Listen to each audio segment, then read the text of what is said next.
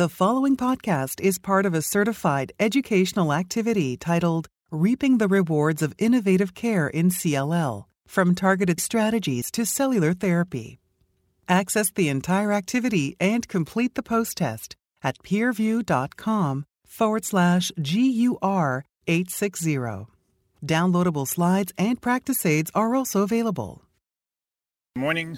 Thank you very much for those who are joining us here this morning. It's the last day of the meeting, and many folks are already on the plane. Nevertheless, there is still an important topic to discuss, which has to do with chronic lymphocytic leukemia. And I'm told that this topic has never really been discussed much at the Tandem meeting before in this format. So this is a first. Today we have myself, I'm from City of Hope in Los Angeles, California, and Dr. Allen from Cornell in New York. So, of course, there's been a lot of therapeutic progress in chronic lymphocytic leukemia, which has been recognized by leading US and European Union groups across disease subtypes. And for example, in lower right corner, the table which is a little bit easier to read, are the recommended regimens for treatment of CLL by NCCN. And as you can see, there is really a limited role for chemoimmunotherapy these days. It has been completely replaced by novel targeted agents. And there is also not a whole lot of difference between patients who have high-risk disease, such as TP53 aberration, or patients with comorbidities, because all of these regimens are quite well tolerated. And of course, we anticipate additional approvals of targeted agents in this space. And ultimately, these strategies have eclipsed all the strategies such as chemoimmunotherapy and, for sure, allogeneic stem cell transplant. These are some targeted therapies which are approved in chronic lymphocytic leukemia now. There is an expectation for zanubrutinib based on phase 3 Sequoia study, which was reported recently. And also maybe some expectation for pirtobrutinib, a non-covalent BTK inhibitor, which has shown efficacy after ibrutinib, acalabrutinib in that setting. There are also other BCL2 inhibitors in development by several companies. And of course, idelalisib and duvelisib are approved in CLL based on randomized controlled study results. And recent ODAC has not changed that necessarily. So the recent ODAC, which focused on PI3K inhibitors, stressed the importance of randomized controlled studies for future approvals of agents which belong to this class of drugs. However, despite all of these advances, there's more work that needs to be done. The real-world data suggests that many patients do not receive risk factor stratification, and that refers to FISH testing for high-risk abnormalities, complex karyotypes, by cytogenetic testing, as well as IGHV mutational status testing. That is particularly non-prevalent across community sites in patients with CLL. So we will go ahead now and talk about the transformed CLL landscape, and I would like to invite Dr. Allen to inform us about targeted therapies in CLL. Thank you, Dr. Danilov, and welcome everyone, and thank you for the opportunity to talk to you about this exciting topic. And we're going to look at the transformed CLL landscape. How do you select treatments? How do you sequence these treatments? And how do you combine them? And full disclosure, I typically am a lymphoma physician, CLL doctor, and I don't do a lot of cellular therapy, so I'm going to take the aspect of small molecule targeted approaches, and Dr. Danilov will talk to you about the cellular therapies. So here's all the big phase 3 studies that have been performed showing the evidence supporting the use of these targeted agents in treatment-naive and relapse-refractory CLL.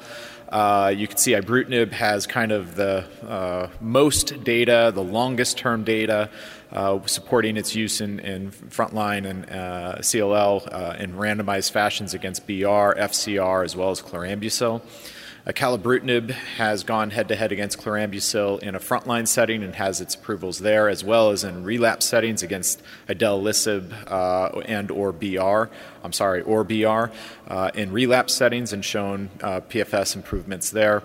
And then zanubrutinib has data in frontline setting with SEQUOIA, in high-risk subgroups as well, but in all patients against BR. So they've gone against decent competitors, and all of these BTK inhibitors have come out on top in terms of progression-free survival, and ibrutinib has some overall survival benefit, but it was also, these studies were done in a different era, and we can talk about that later with questions, etc. The BCL2 inhibitor, the only one that we currently have FDA approved, is venetoclax, and that has approvals based in relapse settings as frontline settings based on CLL14 and the Murano study. And this, for the first time, these studies actually introduced fixed duration or finite duration therapy for CLL patients, and allowing patients to actually get off of treatment based on the unique aspect of venetoclax being able to achieve very deep remissions, MRD negativity, and we'll talk more about that. So updated evidence confirms the benefit of these targeted agents and points to us in new directions of where this field is going and how we are going to use these drugs, and we'll review that here. So as a reminder, ibrutinib from the RESONATE-2 data was recently updated with now the longest follow-up of any of these molecules in this setting, with 8 years of median follow-up about. Still, a median progression-free survival has not been met at that time point, and at this 8-year mark, about 57% or so of patients remain progression-free. We know at the previous kind of 7-year mark that close to half of the patients remained on drug over 6 years. This is a little bit less now. It's in the 40% range who still remain on drug, but it speaks to the fact that if you can be on these agents and get beyond the initial toxicities, particularly with ibrutinib, you are likely going to do very well. And I can tell you from personal experience of having patients 5-6 years out, most of these patients are having zero toxicities at this time point. And so it's very likely this curve can continue and maybe flatten out, and there's going to be a subset of patients who have extraordinarily durable control of their disease. You can look at the chlorambucil arm. This is just more of, we know ibrutinib is better than a monotherapy chlorambucil in frontline CLL, and this has a sustained PFS benefit. Also, an overall survival benefit was noted in this study despite crossover to the ibrutinib. And what this study also showed is that many high-risk features like IGHV mutational status and deletion 11q, most of these higher risk features seem to have been overcome a little bit, if not fully, with ibrutinib continual use. Alliance has shown very similar results, and this is against a more reasonable comparator against BR. This is looking at ibrutinib versus ibrutinib rituximab versus bendamustine rituximab. This was initially published a few years back, and then Genwoek published this as an update at this year's of ASH with some new insights and analyses being performed. But what we see here is that this supports the monotherapy use of ibrutinib. Rituximab does not seem to add much to it in terms of progression-free survival, response rates, MRD rates, CR rates, and I think established kind of what we do in practice and use BTK inhibitors as a monotherapy. You will see with some other data where we can have questions about this and how do we incorporate potential anti-CD20s, but for the most part, rituximab is not seemingly doing much for our patients.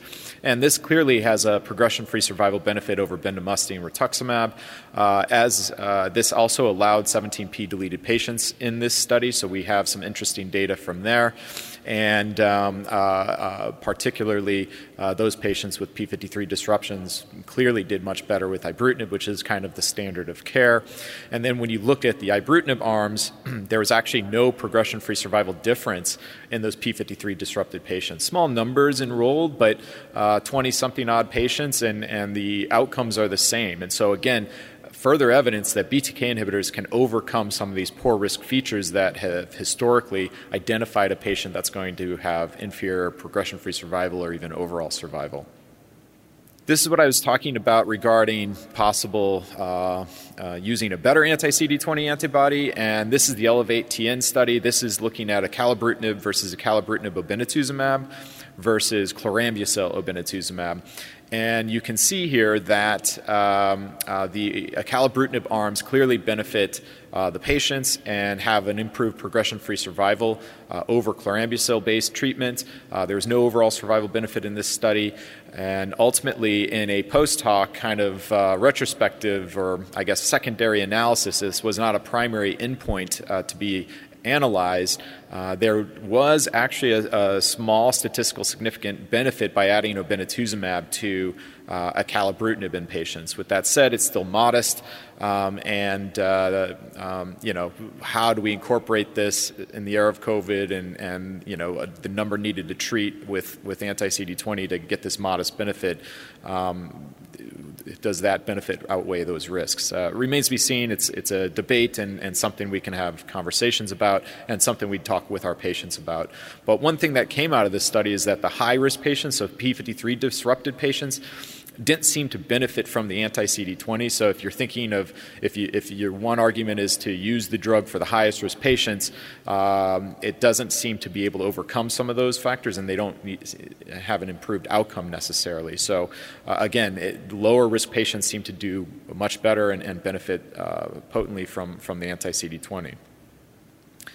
Here's the Murano data, the CLO14 data. This is venetoclax obinutuzumab, which put venetoclax obinutuzumab on the map in frontline CLL. This is an important study because it was actually 1 year of treatment, and patients are off of therapy regardless of a response in NMRD negativity. But this study has been updated to 4 years over last summer, and 4 years median follow-up with a progression-free survival of 74%, which compares historically favorably to what we see with ibrutinib. One thing that started to come out in this study with longer-term follow-up is that patients with higher risk features like deletion 17p or IGHV unmutated status do have inferior progression-free survivals. Those with deletion 17p, p53 disruption have a PFS of about 4 years. Those with an IGHV unmutated status have a PFS of about 5 years. With that said, they're off of drug for 3 and 4 years respectively, and so there's also half of the patients who are still progression-free at those time points, and there's subsets of these patients that are probably going to do very well. And so, even though we notice that they are having inferior PFS, the question remains, what do those retreatments look like? What does that second PFS look like? And, that's where some of the research in the field is kind of trying to address some of these questions, and these patients are being followed extensively prospectively and looking at these retreatment responses as time goes on. So we'll see this over time, but we need, again, obviously further follow-up and maturation of the data. So can novel combinations drive deep, durable responses in high-risk CLL? So the answer is yes, they can. And so we're starting to gain knowledge in this space. And one of the big questions that's emerging with new technologies is how deep is the definition of MRD. What does that mean? Technically speaking, in all of these clinical trials that you'll see, 10 to the minus 4, 1 in 10,000 mononuclear cells in the peripheral blood that are CLL cells will dictate MRD negativity if you're below that threshold.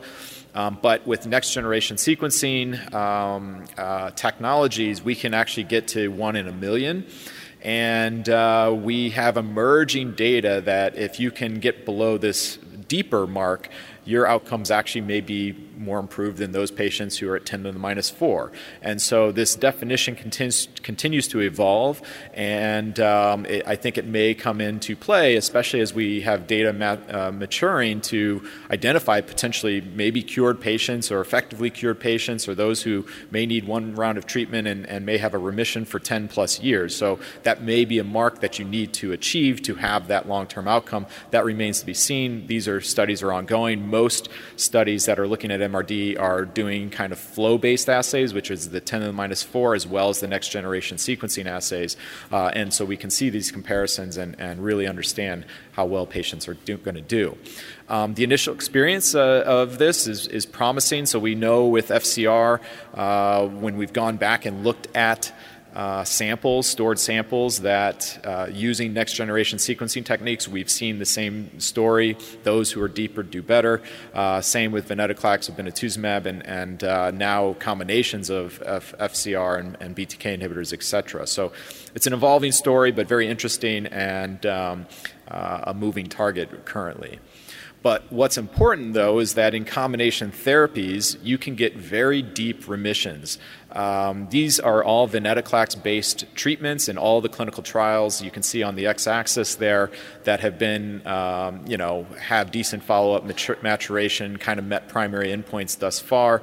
And you can see extraordinarily high rates of peripheral blood MRD negativity in patients getting venetoclax-based combinations plus or minus anti-CD20. And so that's the other question is if you're using a BTK and venetoclax, do you need the anti-CD20? That it doesn't remains to be seen. Some of these studies are currently accruing that are going to help answer us in terms of a randomized fashion of doublets without anti-CD20 and triplets with it. So we'll see that data come out, but right now it's all speculation. But maybe you can see some suggestion here that these triplets on the far right might have a slightly higher rates of MRD negativity. Again, how does that translate clinically long term remains to be seen, and something we need to understand better. But in the CLL14 data, you can see that MRD negativity bodes well. Any treatment in CLL that involves stopping seemingly has correlated with those patients being MRD negative having better progression-free survivals. Sometimes it doesn't always translate to an overall survival benefit and not necessarily a surrogate for that, but I truly believe most of the data is strongly suggestive that it is a surrogate for progression-free survival. So this is a target to attain, especially in patients that are trying to stop treatment. If you're going to use a continuous therapy BTK inhibitor, MRD is irrelevant. It does not matter. Patients who get MRD negative is very rare, usually many years later, but we don't stop those patients typically, and those who have achieved it on a continuous therapy do just as well as those patients who remain MRD positive. So it's really a concept for fixed duration, stopping treatment type of paradigm. And ultimately here, this data shows that what we can see is that with venetoclax obinutuzumab, you can have deep remissions, 60% of patients getting an MRD negative status in the bone marrow, which I think is the strongest hallmark of true clearance of the disease from the body. The peripheral blood can be a little bit easier to clear with the anti-CD20. So this is just an example of how we might use MRD analyses and how they were done in clinical trials, and frankly, they are done serially. And you can get a lot of information from serial MRD assays. With that said, most physicians are not checking MRD at all. These clinical trials are all designed not to incorporate an MRD result into a decision, and thus the value of it has yet to be truly realized, basically, in terms of how we manage our patients. But there's emerging data that the rate of kill of the CLL cells and the time that you can get to an MRD negative state matters, and it might actually help dictate how long you need treatment for, and or the likelihood of being MRD negative at the end of some fixed duration, as well as understanding the kinetics of that cell kill. May help us understand at one point in the future if we extend therapy for additional 6 months or a year and try to convert those patients who have a decreasing MRD status at these certain time points. So remains important, but unfortunately most of the studies that I showed you do not use the data in terms of stopping a patient. Everyone stopped treatment regardless of what that MRD result is, and that's kind of the next level of where we're moving towards. This is just, there's studies that, many studies have actually incorporated incorporated MRD decision-making in how we manage our patients. This is just one of the large ones. This is the phase 2 Captivate study. Both primary endpoints of the 2 cohorts have been published now. And it's a somewhat complicated study. They have 2 cohorts, MRD cohort where you get 3 cycles of ibrutinib lead-in, 12 cycles of combination, and then you are randomized based on your MRD status at the end of that combination therapy. Those who are MRD negative get ibrutinib versus placebo. Those who are MRD positive continue on ibrutinib or combination therapy for an additional up to 2 years. This primary endpoint was 1-year disease-free survival. The fixed duration cohort is the same treatment, but everyone stops regardless of an outcome in terms of MRD. And so this data continues to mature. We will see continual updates yearly over time, and now median follow-up is getting out to close to over 3 years, which is now almost about 2+ years off of therapy because they were on treatment for about 15 cycles. But what you can see here is I plus V has high rates of MRD negativity, and this occurs in the peripheral blood and bone marrow. And this is, we see some signal here that the higher risk disease actually has improved MRD negativity rates. Those with IGHV unmutated status do seem to have a slightly higher rate of MRD negativity than those lower risk IGHV mutated patients. But we still see great MRD negativity across the board for the vast majority of patients. And it's really the lower risk patients who don't seem to get there quite as high of a rate. And that brings in the question, do they need additional treatment? Is there something we can add on to deepen those responses? You can see with time goes on, and many of these studies have shown this, that as time goes on with combination therapy, the MRD negativity rates do improve over time. There probably is a plateau. Some of the studies that have looked at up to 3 years of treatment have shown about a plateau at that second, third year or so. So everybody's not going to get there by continual therapy, and obviously what's important is to stop treatment. So we don't want people on these drugs necessarily indefinitely, but there's probably a sweet spot in there in identifying, maximizing an outcome for all of our patients, and I think we're honing in on it at this time point in our research. So GLOW is the phase 3 study that was performed that will potentially have ibrutinib venetoclax be clinically available and FDA approved. This was a fixed duration approach, same concept, 3 cycles ibrutinib lead-in to debulk, remove and mitigate that tumor lysis risk, and then 12 cycles of combination treatment. The MRD was assessed in this, and the progression-free survival clearly benefited over the chlorambucil obinutuzumab. This was in older patients. Del-17p patients were excluded from this study. What we can see here is that the MRD negativity rates are very high, and what's important is that they're not just high, but they're also very, very deep. So you can see the dark blue is less than 10 to the minus 5. This was using a high sensitivity flow assay that was slightly different, that has a sensitivity threshold right around at 1 in 100,000. But those patients who achieve that outcome have very, very deep remissions, and that's very important to know. So triplets are coming around. I think, these studies have been done. They're, for the most part, small, 20 to 30 patient studies. And like I said, the MRD rates seem, very impressive. But we've got a large panel of phase 3 clinical trials looking at combinations against triplets and doublets, et cetera, as well as continuous therapy. So there's important studies currently accruing right now that are going to help us, but we need 5 years before we have kind of the first top-line data coming out in terms of understanding if there's going to be a winner approach. One thing to think about, though, is high-risk patients and how do we manage them, because they are still probably an unmet need that will potentially fail these drugs throughout their lifetime, those particularly being complex karyotype and deletion 17p. This was the CLL2 GIVE study looking at 41 patients with del-17p, the largest prospective study with these combination therapies being done. Importantly, we see high rates of MRD negativity, particularly if you achieve a CR. That is a strong surrogate for having an MRD negativity state. And for the most part, at the 2-year PFS, mind you, patients were on therapy for about 15 months and could continue on if they didn't achieve that MRD negative state. Looks great. With that said, you do see patients falling off this curve about 1.5 years or so after treatment stops.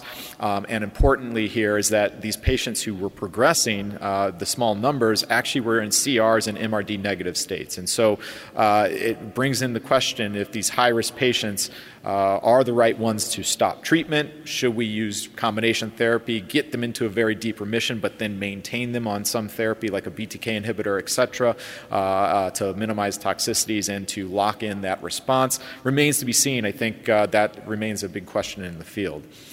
This was recently published at AACR looking at the Captivate data and the MRD rates specifically in the high-risk patients. And as you can see, those with high-risk features have very high rates of MRD negativity, maybe slightly higher than those with lower risk in the peripheral blood and bone marrow. Again, the sensitivity of this B-cell receptor signaling to ibrutinib-based therapy seems to potentially be playing a role here. And the 17p deleted patients are also performing very well.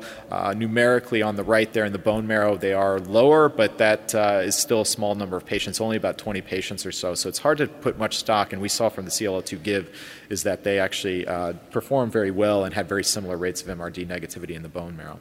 What's important, obviously, outside of just response rates is how you do long-term and progression-free survival. And you can see here very similar progression-free survival in those patients with high-risk features who stopped treatment compared to those without high-risk features.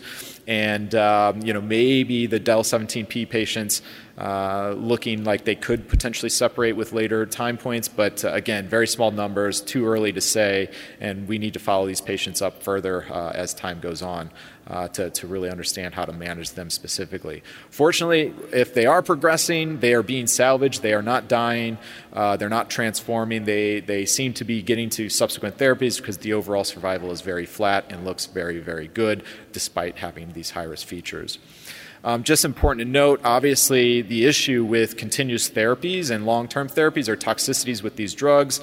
BTKIs are known to have toxicities with AFib, arthralgias, infections, hypertension, bleeding. All of these issues prevent long-term use in many patients. Fortunately, with second-generation drugs, we might have improved toxicity profiles and be able to keep patients on longer. Venetoclax has TLS, GI events, myelosuppression, as well as infections. And we're getting better at dealing with these, but I think we can be stronger. So just in the last few minutes here, sequencing targeted agents is increasingly important. We have good prospective data to understand salvaging BTK failures with venetoclax. We have less prospective data looking at the reverse, but we've gone to real-world evidence to understand this, and we can see that you can salvage a venetoclax progressing patient who got that prior to a BTK to respond to that reverse sequence. So venetoclax, then BTK. So I think we all feel confident that we can do that now, and it doesn't limit our use of venetoclax or obinutuzumab frontline. It's kind of dealer's choice. There's pros and cons of these different approaches that the physician will have with the patient preferences, tumor and disease biology, et cetera, and characteristics. So we do know that after you've progressed in the Murano and relapse settings, those, important to note, in Murano, very few patients actually ever had a BTK inhibitor in this relapsed refractory study. And you can see here that those patients who got a BTKI in subsequent arms, you can see the response rates are very high, regardless of what you got before, whether it was venetoclax or whether it was bendamustine rituximab. Important to note in just the last few minutes here, last minute or so, is that as a doctor who doesn't do cellular therapy and who sees my patients, potentially relapsing on these drugs, we continue to have new small molecule inhibitors being able to stretch out another several years without needing more toxic treatments like allos and CAR T cells. And Pirtobrutinib is one example of this. This is a reversible BTK inhibitor that can overcome BTK-mutated CLL and get responses and durable PFS in these patients. It also works in wild-type disease. So this drug has potential to disrupt the entire space, potentially. We see high response rates in very heavily pretreated chemo kind of double refractory patients, etc., impressive progression-free survivals, and more importantly, really impressive safety. Very few grade 3-4 toxicities of this drug, and we are understanding how to use it. We do understand resistant mechanisms. It is a potential problem for patients that are heavily pretreated, but this is another ability to sequence another therapy and not use cellular therapies necessarily that are well tolerated, that can get an additional 2 years potentially, and maybe even longer as we move these drugs up and use them in less heavily pretreated patients. So here are the take-home points. High risk continues to evolve. That definition continues to evolve, and how best to treat them remains to be elucidated. However, we are using targeted agents. It is the standard of care for high-risk del-17p complex karyotype patients is to use targeted agents. And then, when treated with continuous BTKI, outcomes for many high-risk features seemingly have improved and kind of gotten onto the same playing field as those without. And while PFS is shorter, we do have to balance stopping treatment in these patients and understand what does retreatment look like. So just because PFS may be shorter in a fixed duration approach does not necessarily mean that it's not right for these higher risk patients, and current evidence is not showing any detriment to overall survival. All right, now I'll turn it over to my colleague, Dr. Danilov, who will take you through the cellular therapy approaches. Thank you, Dr. Allen. So historically, allogeneic stem cell transplant has been used in treatment of CLL. And this is really historic. As a CLL doctor who has been doing this for about 12 years now, I can really count on both hands, on the fingers on both my hands, how many patients I sent for allo stem cell transplant. And that's because I've been lucky to really practice most of my time in an era where targeted agents have grown up, and also where novel cellular therapy options have become available. But this is what we typically are used to seeing with the types of curves that we typically see with allogeneic stem cell transplant and CLL. Long-term disease-free survival, this is for deletion 17p CLL specifically, which typically is the type of patients who undergoes allo stem cell transplant. 3-year overall survival and PFS of 44% and 37% respectively here. And progressive disease at 4 years is 34%. So the relapses are still pretty common in CLL. And since then, we have actually made some headway with novel strategies, like haploidentical stem cell transplant has made significant advances in the field. And then the retrospective analysis cohort of 117 patients was actually published 2 years ago in CLL specifically, determining that in general terms, haploidentical stem cell transplant is feasible in patients with CLL. And you can see here, again, very similar numbers for 5-year overall and progression-free survival of 40 and 30%, non-relapse mortality of about 44%. So overall, similar data with HLA-matched donors. And of course, the next question is, how does allo stem cell transplant perform in patients who have previously been treated with targeted therapies? And this was also summarized in a recent publication, where the key point is basically that prior use of novel agent does not appear to affect the safety or efficacy of allogeneic stem cell transplant. So you can proceed with allo following ibrutinib, venetoclax, and other targeted agents. So this is the table that I put together, which pulls 4 largest studies using allo stem cell transplant in CLL, and this is what you typically expect. Of course, every center would say that they are by far the best center in terms of performing allogeneic stem cell transplant. But and you do get some range in numbers here, but overall what you can expect is overall survival of about 50 to 60% at 6 years, non-relapse mortality roughly 20%. And these are the rates of GVH. And notice that chronic GVHD is pretty high in patients with CLL, close to 60% in some studies. So that's one of the problems in CLL and allogeneic stem cell transplant.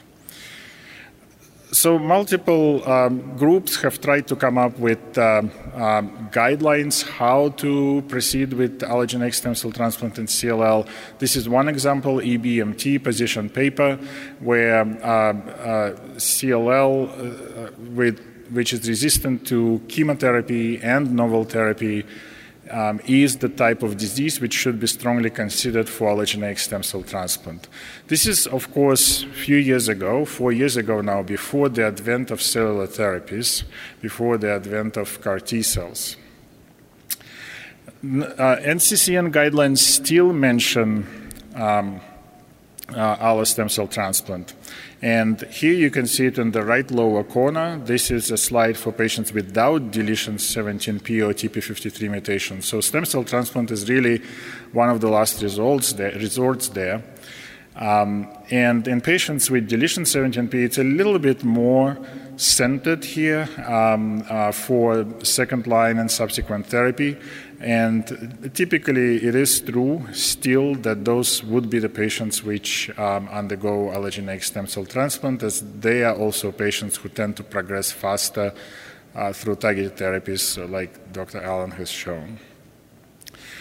And just to briefly mention, autologous stem cell transplant, of course, has no role in therapy of CLL at this time.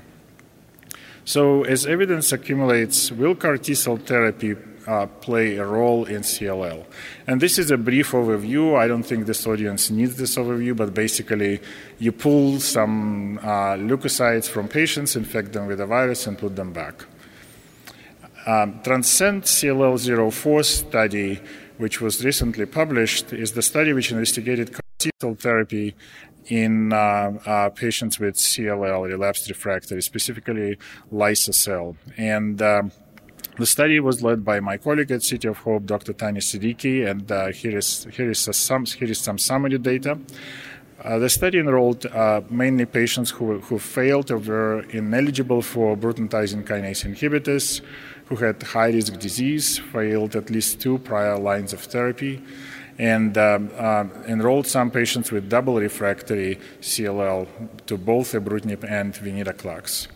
Here is the overall response rate. Among the total of 22 patients, you can see that overall response is very high, 82% at both those levels. And basically, orange indicates stable disease and green indicates progressive disease, but most of it is blue.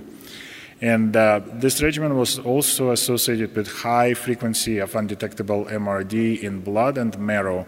That's the graph on the right side, 75 and 65% respectively. These are the curves. On the left is response duration, which non-reached median. And you can see the blue curve here is all patients, and the orange curve is the double refractory subgroup. Double refractory now meaning again BTK inhibitor and venetoclax refractory. And you can see that that refractoriness to both these classes of agents did not matter. So both types of patients respond well to CAR T cells. And the median progression-free survival is somewhere on the order of 18 months at this point, which is shown on the right graph. But nevertheless, for this highly refractory group of patients, this is a very, very strong, very, very good data. The adverse events are what we typically see with CAR T cells. What you can see here, all grade CRS 74%. And grade 3 CRS 9%. Basically very similar between patients who had or had not failed both classes of agents, BTK and BCL2 inhibitor in the past. And overall neurotoxicity was also present with grade 3 about 20%. CRS is managed as per usual, tocilizumab, corticosteroids, and most patients received both. So the question is also, can you add ibrutinib to CAR T cells? There is some body of preclinical data which suggests that adding ibrutinib may enhance responses to CAR T cell therapy. Ibrutinib is essentially a multi-kinase inhibitor which has some immunomodulatory properties, which has been shown in multiple model systems. And also there is a suggestion that ibrutinib may mitigate some of the adverse events of CAR T cells.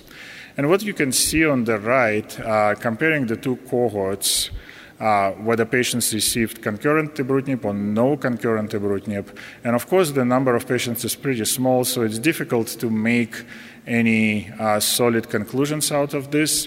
But, on the left side, there is a little bit more dark blue and no green or purple, which gives us a little bit of a signal that maybe a combination of ibrutinib and CAR T cells may result in improved responses compared to CAR T cells alone, which is the bar graph on the right side. This is basically showing progression-free survival depending on response. Complete response is shown in red and partial response is shown in green. And as expected, the better you respond, the better PFS you will have. This is again showing responses in patients who received both ibrutinib and CAR T in CLL, and response rate is 95%. So a little bit, again, like I said, a little bit higher than CAR T cell monotherapy, and responses are seen in both those levels. A very high rate of undetectable MRD, both in blood and the bone marrow, of 86%. Again, the differences are fairly minor. The patient population is fairly small, so still hard to know whether this will result in a standard of care change. But certainly there is quite a number of trials investigating Bruton tyrosine kinase inhibitors in combination with CAR T cells. And this is duration of response and progression-free survival. Again, a small patient population, but very encouraging data here. So finally, one of the key complications of CLL, which is associated with high mortality, is Richter's syndrome. So Richter's syndrome is, when it's diagnosed, the expected longevity is about 1 year. And that's particularly true in patients who develop Richter's on novel therapies, which becomes the majority of patients now. We reported some data a few years ago at ASCO, where overall survival in patients with Richter's who progressed on ibrutinib is about 3 months. So, of course, the majority of Richter's is aggressive DLBCL histology, and it is a natural question to ask whether CAR T cells will be effective in this particular setting. This is luckily a fairly rare complication, so not a whole lot of data, but here is one publication from Ohio State, Adam Kitai, which demonstrated that essentially all patients with Richter's can respond to CAR T cell therapy. 5 patients achieved complete response and 3 patients out of 8 achieved partial response. So this is CAR T cell is a promising therapy not only in CLL, but also in Richter's transformation, which is a feared complication of CLL. Next question is, well, should we say if patients undergo CAR T cell therapy and they achieve partial response, or even if they achieve a complete response, is there a role for consolidative stem cell transplant post-CAR T? And the answer is we don't know. You know, there are some issues, of course, post-CAR T. About 30% of patients may develop prolonged cytopenias, which may complicate future therapies and clinical trial eligibility, as well as allogeneic stem cell transplant. So, you know, it really depends on donor availability, patient's age and comorbidities, and availability of other treatment options, whether standard or clinical trial. So this question is really, there is no answer to this question yet, but something which may need to be investigated in the future. So how do we think about cellular therapies in therapy of CLL today? Of course, no CAR T cells have been approved so far in treatment of CLL, but I would say that for my patients, I would go out of my way to put them on a CAR T cell cellular therapy study before proceeding with allogeneic stem cell transplant. So if we see a patient who developed resistance to BTK inhibitors and who has deletion 17p, those are typically patients who will not do so well. However, even these patients have some emerging alternatives. Non-covalent BTKs, which can work for some time. So the new field also is BTK degraders, so proteolysis assisting chimeras, PROTACs, which I expect it to work pretty well in BTK refractory disease. Multiple trials with these agents are ongoing. Then finally, there are bispecific antibodies. They haven't made such progress in CLL as they have in other lymphomas. However, these studies are also ongoing, both with epcoritamab and mosunetuzumab, and the early data is very promising. But nevertheless, this could be a group of patients where CAR T cell therapy can be considered, particularly for younger patients. And then we have this really unmet need of double refractory BTK inhibitor, BCL2 inhibitor resistant disease. We still have PI3K inhibitors in that setting, although we know that they don't work for too long. And this is really a patient population where CAR T cell therapy or allogeneic stem cell transplant for younger patients should be strongly considered. Again, these patients still have these emerging alternatives, which I talked about now. Now, the question is, we all talk about CD19 targeting CAR T cells, but of course there are other emerging CAR T cells with novel targets, such as CD20, which was presented by the Hutch group, Maziar Shadman and Brian Till at this meeting, with good responses, including among patients who have previously received CD19 targeting CAR T cells. Other targets include, for example, ROR1, ROR1, which is part of the Wnt signaling pathway. There's been some ROR1 targeting antibodies, and antibody drug conjugate is currently being developed by Merck. But CAR T cells are also emerging in that space, so it may be also possible to use serial CAR T cells in the future, starting with CD19 and then proceeding to other targets. And then, of course, there are allogeneic CAR T cells and off-the-shelf NK CARs. With NK CARs also have quite amazing early results, not associated with cytokine release syndrome or neurotoxicity. So with all of these advances in cellular therapies, I think we will see more of them used in therapy of CLL and possibly also in earlier lines of therapy as well. So now we are happy to answer some questions from the audience.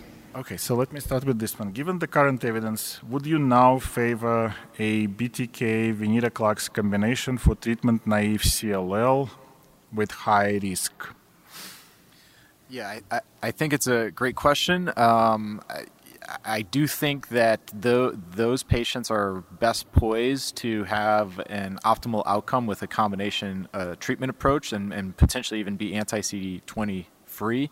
The thing that I'm unsure of is that we know a lot about these clonal kinetics of these high-risk clones, and they do grow back faster. So once you stop treatment, they will come back. And for the most part, limited evidence from Murano and et cetera has shown that when the clone has come back after exposure to, let's say, venetoclax, they're not increasing with BCL2 mutations or P53 mutations. They're not seemingly coming back higher risk, and so you might suppose you're going to get a response again.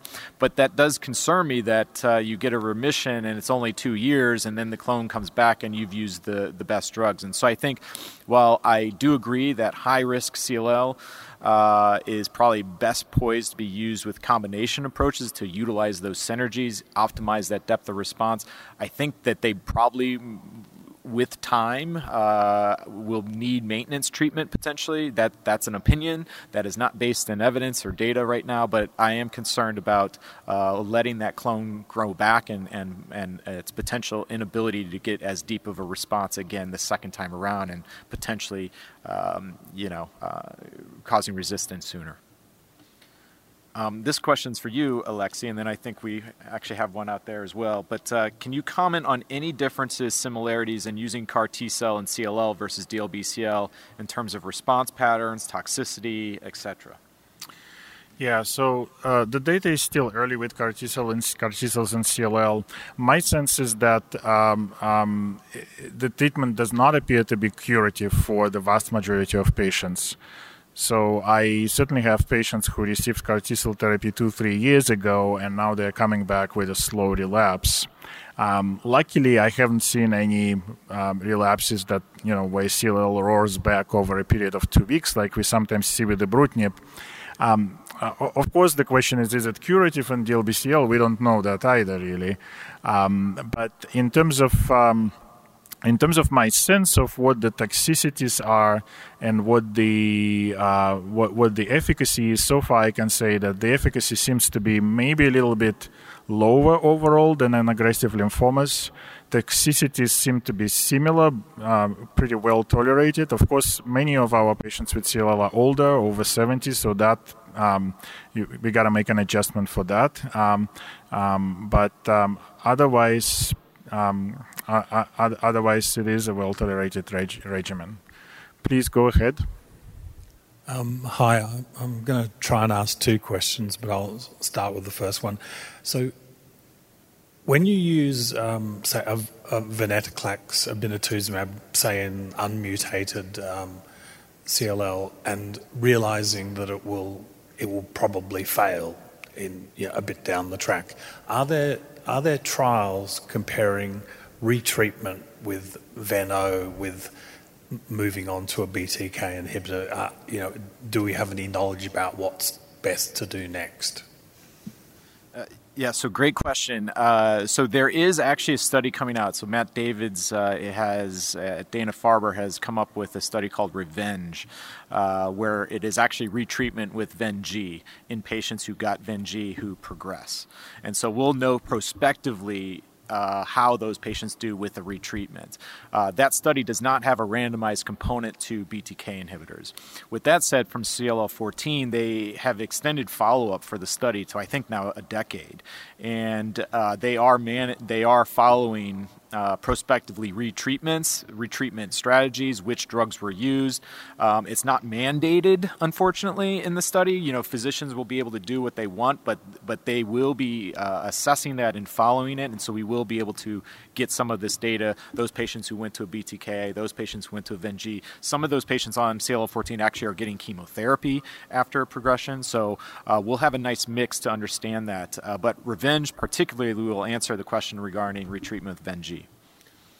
Thanks, and thank you very much. I just wonder if I can ask Dr. Danilov one question about CARs. So the data's all very small scale so far, but there's the sort of word out there is that the CAR T cells, there's a persistence problem, and there may be a sort of quality problem, a fitness sort of issue, and that may explain the subset of patients who are not responding well or only having partial responses. And I just wonder if you have any sort of knowledge of those data.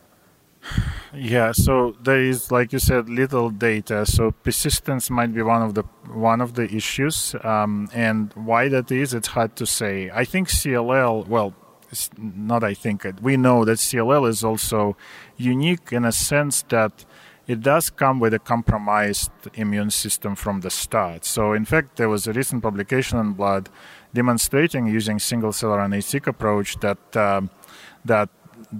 immune deficiencies develop at the time of monoclonal B-cell lymphocytosis. So, and at this point, there is quite good body of evidence that you do need this fit immune environment to enhance CAR T-cell efficacy. So it is possible that because the immune environment in CLL is unfit, with preponderance of immunosuppressive signals, polarization towards the Th2 phenotype, enhanced Treg presence, NK cells are bad, myeloid, increased myeloid-derived suppressive cells. So maybe that is one of the problems. But yeah, I'm sure it's going to be a fairly complex, multifactorial answer. Yeah. So the T cells are abnormal from the get-go, but do you think the therapies are in any way contributing to that T cell dysfunction? Well, so the therapies for sure would, particularly if it's chemotherapy, but the T cell dysfunction is present as part of CLL, right? That's why these patients are at an increased risk of infections, even at the monoclonal B-cell lymphocytosis stage. So that's an inherent problem of CLL. I have one other question written here. Have you re-challenged with venetoclax single agent after relapse and prior exposure to frontline VenG? I have not. Yeah, so the nice thing is that many of my patients with VenG that were MRD negative remain MRD negative. In relapse settings, I've had a few patients that have become MRD negative, high-risk patients that were a few years out on venetoclax after that salvage and in our practice have relapsed. You can regain responses again, typically in my experience, but frequently these patients are very high risk, and I think the experience is rather limited, and they're someone I'm concerned about ever stopping, honestly. After a chemotherapy and relapse settings of CLL, even if in MRD negative state, I am still hesitant to stop the patient off of therapy, and I do wonder if there is some pressure being left from that venetoclax if it's worthwhile.